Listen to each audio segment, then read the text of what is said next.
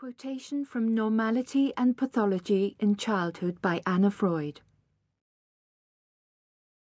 The swans are by the shore, drifting bright as paper cutouts against waves blurred by dusk. They spend the night murmuring oboe harmonies to each other, a woodwind of reassurance.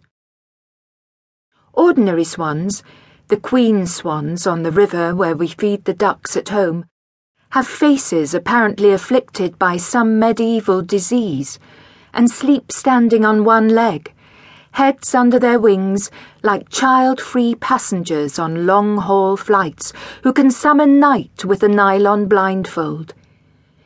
These sea swans seem to stay awake all night, sailing through the fading light like ships bound for far countries, and they have faces as smooth and neutral as the corps de ballet, faces that can't communicate any level of grief or pain.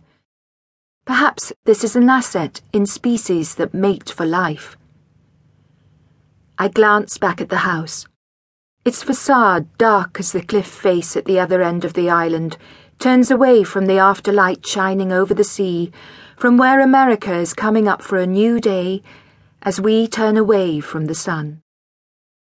One of the swans stretches towards the sky and cries out, wings threshing the water in sudden agitation, like that of someone who has just remembered that a friend is dead.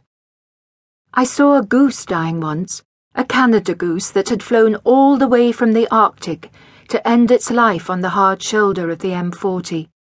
And although one wing was still beating as if to music, while the other lay across the rumble strip, its face was impassive. I stood on the footbridge, watching, joggling the pram in which the baby would sleep only for as long as we kept moving, until some lorry driver, merciful or inattentive, left a flurry of feathers and red jam on the road. Our swans are safe from that here, for a season. Like us, they will go south in the autumn, but for now there are no cars, no roads, no bridges either. The stars are coming out in the darkening sky over the hill. I shiver, not cold exactly, but time to go in. The power was still off, which doesn't matter too much in summer, as long as we keep our laptops charged. Giles had lit a candle. Look, here we are. He passed me a holiday brochure, folded back to show a stamp-size picture of the Black House down by the beach, taken last summer before the building work began. The idea is that at some point, the income generated by letting it as a holiday cottage will cover the cost of the restoration.